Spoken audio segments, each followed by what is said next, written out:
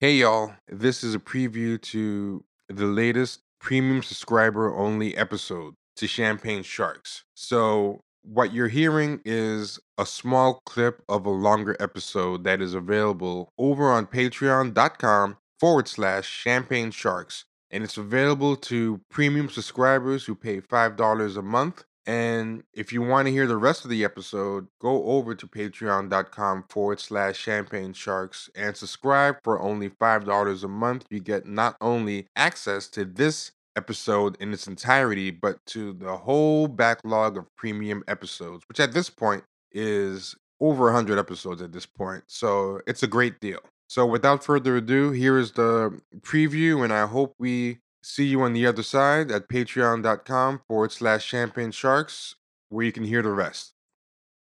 My hope is that if rebellion still exists, which I hope, because part of me feels like people don't really rebel that much anymore. But Mhm. if rebellion still exists, I hope that maybe like Gen Z will rebel into becoming interesting, just despite I don't their know. parents. Like they won't accept or read books that are basically 200-page tweet storms. You know, Yeah. like I was saying, like I feel like popular media is always tracking whatever the dominant social media or internet thing is of the day in the past like 2 decades. So we've gone from like a bunch of books that were just basically glorified blogs. Like I always say, Rasen Gay's Bad Feminist. Like that book is each chapter is just a basic a blog post. Where now we have Mhm. books like Lauren Duca's, which is just a giant tweet storm. Like Yeah. skimmed some Yeah. of that one, and that one is just I don't know. I hope these No, kids it's a rebel.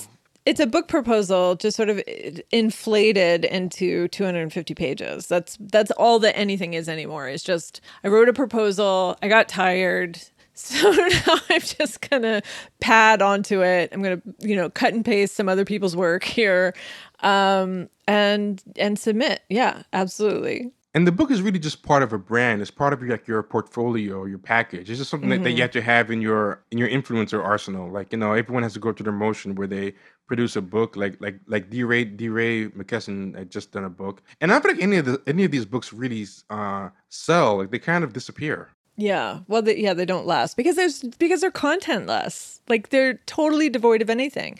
But the thing is, like, it's not even about sales so much. It is about like a CV. So you Yes, can get a TED talk if you have a book. You can get, there's it opens. You can get speaking engagements more easily if you have a book. So it's really just about I need I need something published so I can get the teaching job or whatever the fuck. And so it's just about I have to get something out.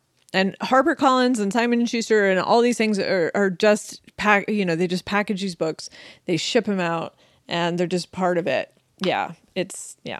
and I feel like remember I was talking before about how like I think the Ivy Leagues are less interesting because the path to the Ivy Leagues is less interesting. Where it's just a prepackaged set of stuff. Like I think these people's brains get ingrained with that hustle Hmm. to get in type of thing, have the right type of things. Like this is the same way that Christopher Vogler like dumbed down the hero's journey, which itself was kind of even though it was a smarter, more thought out one, a kind of simplification of Carl Jung. Hmm. Like the way they've dumbed down like the hero's journey to like the writer's journey, this 12-point screenwriting memo, and that itself was a Xerox that was expanded to a book. Like so, that goes to what you're saying about how culture is just like books that are basically just really expansions of nothing. Yeah. Yeah. That thing didn't have to be a book because basically what was stolen from the Xerox machine that infected the whole industry like a brain worm was really one sheet of paper. That same mindset has gone toward your adult influencer career. Like the same way you have to have cello on your resume and community service and a sport and like debate club and this is the new format. They've just transferred that to like adulthood. And Yeah. Yeah. now that I think about it, I think I read about how in all these Ivy Track high schools and all these Ivy Track organizations, I think I read how plagiarism is like actually more rampant in the elite schools than the non-elite schools. Like Yeah. that I'm culture. I'm sure. Yeah. Yeah, so it makes sense that they're now doing the same thing as adults, like stealing off of tweets and stealing off. I've had multiple people tell me that they've had their tweets stolen and popped up in TV shows, popped up in articles. There's things where I've seen on TV shows where I'm like, I'm sure someone read that in a tweet of mine. Like somebody said, "Didn't you tweet this?" And that's why I kind of want to like, put stuff out there anymore, like carelessly. Right. Yeah. Yeah.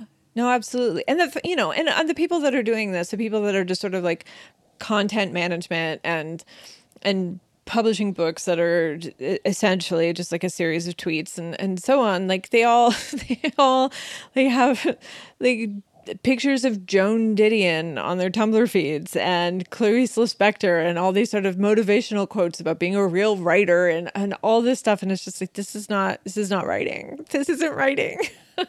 No, you said it yourself. It's self-actualization. It Hmm. reminds me of this thing when I was interested in writing. I remember there was this popular book in the 2000s. I don't know if people are still into it, but like I always think things don't come fully formed. Like the currents of everything were always before, and it's just easy to kind of punch at Hmm. the fully bloomed version. But if you remember like the artist journey, and I was guilty of getting the artist journey and stuff like that. But that was Sure.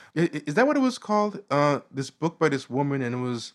The Artist's Way, I think, The right? Artist's Way. Yeah. Yeah, yeah. I didn't read that one, but I read her other book, Julia Cameron. Yeah. But I remember everyone who fancied themselves a writer Hmm. had that book. It became about compiling books and quotes about writing Yeah. more than actually writing. Yeah. And you kind of got a quick dopamine hit off of every book or quote that you had about writing. But whenever it was time to actually sit down, write, a lot of people weren't doing it. Yeah, actually, I think it was The Artist's Way. I don't see any other books. So I think that was the one that I read and stuff. And one thing I will give some of these people credit for is some of them do write a lot. I mean, a lot of it's vapid, Yeah. but some of Yeah, them at least, they're certainly very productive. yeah, they're certainly very, very, very productive. But because it's just part of an overall giant hustle, they can't spend too much time on any of it. Right. Yeah. No, I mean, it's a content farm. It's this constant need for content, and the best way to get your content noticed is for it to look like all the other content. I don't know why that is.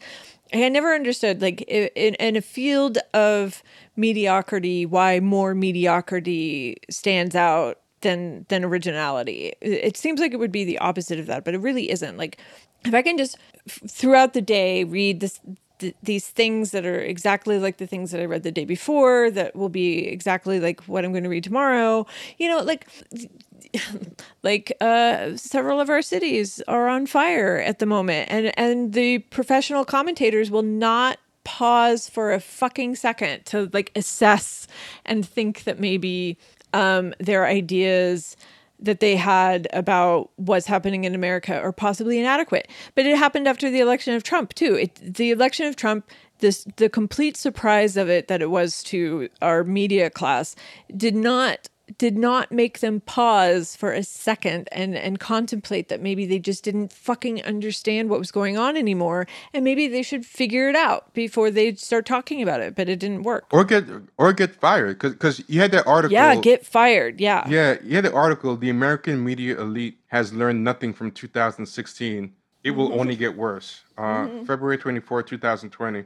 And I remember this quote. I like this passage where he said, "For the most part, the media did not take its failure to foresee or prevent the results of 2016 election as a cue to pause, assess what it has been doing wrong, and realign itself and its mission in the response to the hard lessons it has learned. Instead, the media rebranded like an oil company recently discovered to be dumping toxic sludge down the throats of sea turtles. It announced it would be the bulwark against Trump and all of his cronies, the last line of protection between us and fascism. Ta-da! It created whole ad campaigns about Trump's hatred for the press. If he hates us, that must mean we're good, right? Right? And this is the part I really love that you wrote. Like those companies, it has never stopped sludge dumping. Just changed the name under which it committed its sea turtle murder. No one lost their job for assuring the country of the impossibility of Hillary Clinton losing the elections. No pundits had to apologize for never once stepping inside a red state before pontificating about the state of things in Trump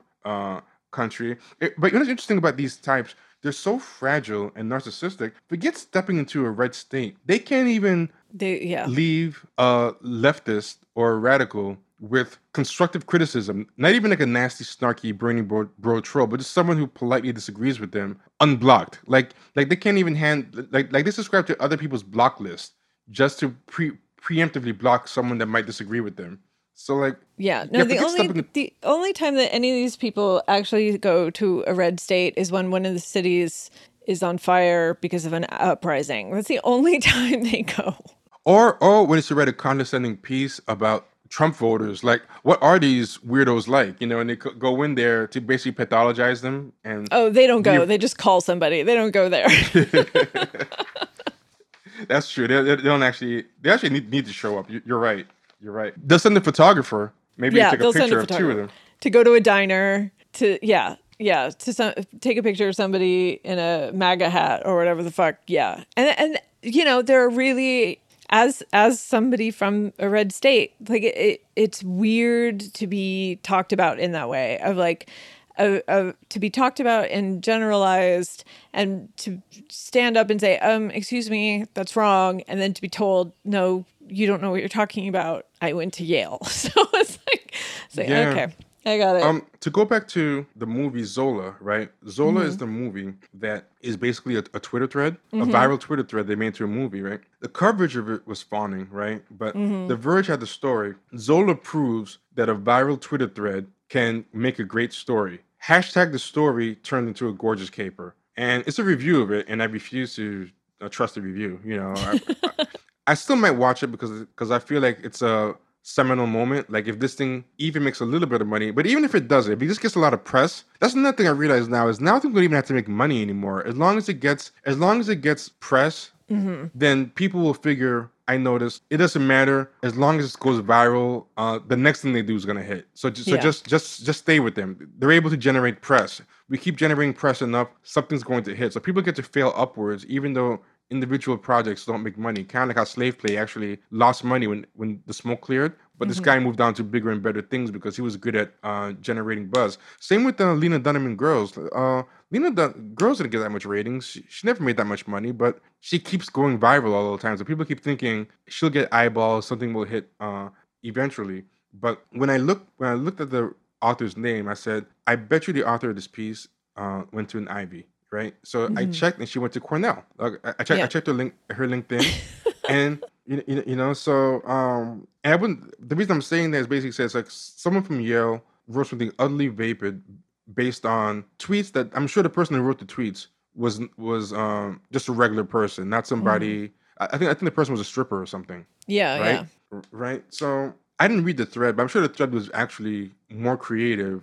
Anything these two people wrote. Oh, I'm sure it was very funny. It was very funny. I mean, there's a reason why it got famous and got, optioned. It was extremely funny. I have zero interest in seeing a movie about it made by other people. Yeah. Exactly, but also I'm sure they're gonna make it worse. I'm sure they're gonna put some because a lot of these people they're not funny, they're not clever. Like there's so many Ivy League people now doing stand up comedy. I think it's the same thing you talked about being bored dilettantes. And the comedy is so not funny. It's more like wannabe Daily Show observational Yeah. humor, but not even like nothing actually makes you have like that laugh from your gut. It's something where you actually say, "Oh, that's so funny," Yeah. and never laugh. Like there's so many freelance writers now who, when you look at their bio, there's like 5 other things there. Like here's a link to my stand up comedy set. Here's here's my clippings: Verge, BuzzFeed, Vox, The Cut. And it's like, wait, what are you? Are you primarily a stand-up comedian? Are you a writer? And you get kind of the impression, I just want to see what hits. And also, here's my podcast. I just want to throw everything against the wall and let's see what hits. Yeah. I mean, I can't totally complain against that because, I clearly am obnoxiously similar. I have, Same here. I have a podcast. I clearly have one. I think people figured that out by now. Like, but the thing is, I'm not even against the idea of it until it's clear like you're just doing it for something to hit. Like none of this stuff has any content to it. That's kind of the thing. If you're Right. Yeah. yeah, it's a thoughtlessness. Yeah. You're just messing with form. Yeah. Yeah. The fact that it's just everything's an afterthought to like this clear like let me say this because there have been people who have had multiple hustles before. Even at athletics, yeah, like Bo Jackson, was doing baseball and football, but he was great at both. He wasn't just being a bench warmer in both and cashing in. You've had people who have been novelists, playwrights, and actors and have been great at all of them, Hmm. like Paul Robeson. Like, it's not that there's anything wrong with doing multiple things if you have that much talent or things to say, but these people don't have enough talent or things to say in one thing, much less to be spread to five. I guess is my problem. Well, maybe that's what they're trying to do. They're trying to distract from the fact that everything that they do is contentless. Like if it just keeps changing shape, you won't notice that it's essentially a hologram. All right, so that was a preview. If you like what you hear and you want to hear the rest of the episode and 100 more episodes, then by all means go over to patreon.com/champagne sharks. Take care, y'all.